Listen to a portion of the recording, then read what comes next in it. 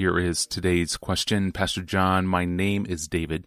I'm a high school senior, and I recently felt the call of God to uproot my life for the spread of the gospel among the nations. I have access to several opportunities to go to college overseas through my denomination's missions board.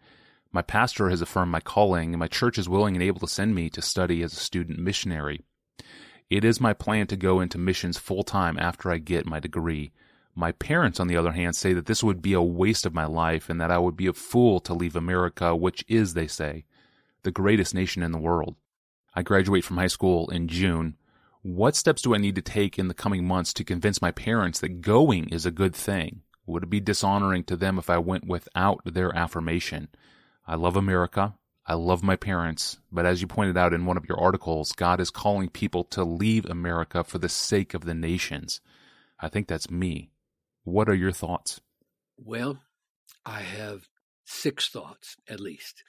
1, even though there comes a time when the will of Christ, perceived in your own soul by the Holy Spirit through the Word of God, should take precedence over the will of your parents, if they conflict, nevertheless, God's command for children to obey their parents is very serious. It puts a much greater burden on the parents than it does on the child. They will be accountable for what they command or forbid. A person who is just on the brink of adulthood should be very slow. You know, there's no magical age in the Bible for adulthood. We say 18 or 21. So that's why I'm saying just on the brink of adulthood should be very slow to go against his parents' wishes in the name of Christ. That's my first thought. Very slow. Second thought, your aim is not only to follow your mission, but win your parents. And by win, I mean show them by your attitude and your joy and your humility and your behavior that Jesus is more precious and more satisfying and more important than America, and more precious, more satisfying, more important than any mission he might call you to. Now, I hope you heard that correctly. On the one hand, you want to correct their apparent worldliness in putting American greatness ahead of your need or the need of nations for the gospel. And you want them to see that in your own life, Christ is sufficient to satisfy your soul, even if your mission is postponed. Glorifying Christ in your situation is not a simple matter of going or not going. It is a profoundly spiritual matter of how your heart responds to going or not going. You want to win your parents. You want to change them, not just decide whether they're right or wrong. That's thought number 2. Thought number 3, you are young and have much time in front of you as far as you know. Don't calculate whether your life is wasted simply on the basis of the next 5 or 10 years. Think on a bigger scale than that. God decides whether you will live another minute or live another 60 years. You should plan for the latter, not the former. 4th, the calling that you feel, if it is real, will not die if there's a delay for some years. The reality of that call and your willingness to follow it will be revealed, will be shown by your nurturing and deepening and refining of the call if you must wait, not just by the immediate response of obedience now. The intent to obey your calling and the willingness to obey when your parents say, wait, that may be a double obedience that God is expecting now, not a choice between 2 obediences. 5th, I don't know what kind of university education you are expecting overseas as a student missionary.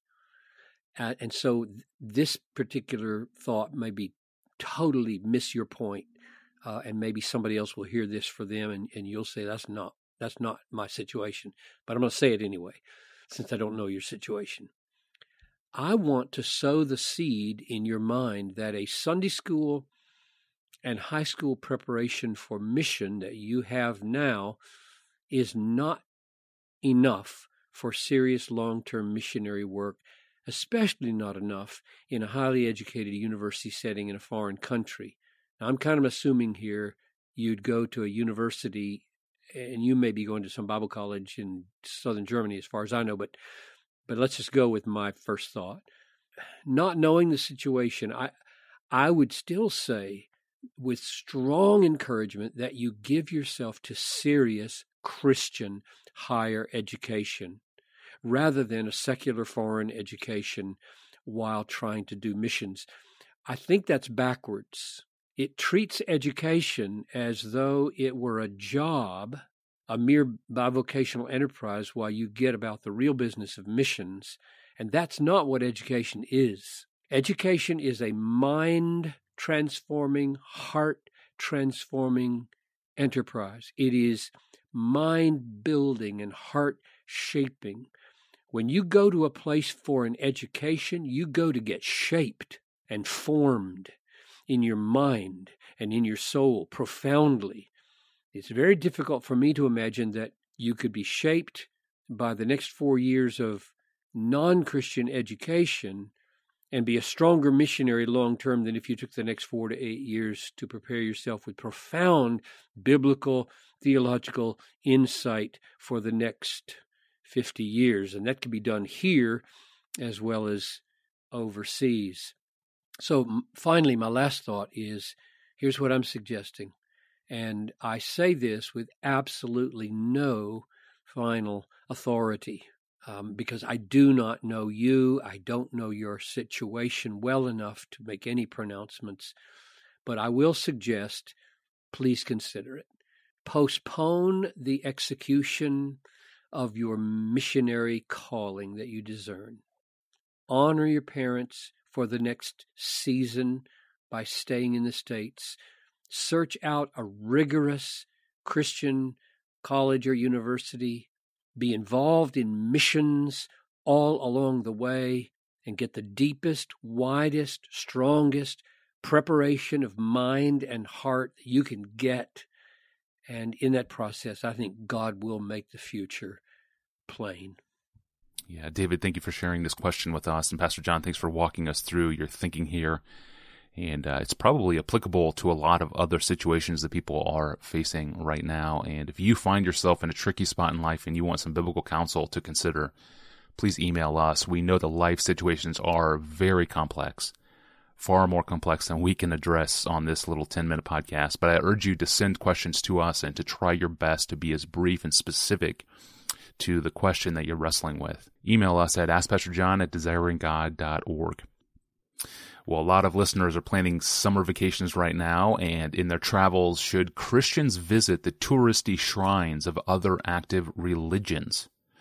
That hot question is on the table Friday. I'm your host, Tony Reinke. Thanks for listening to the Ask Pastor John podcast.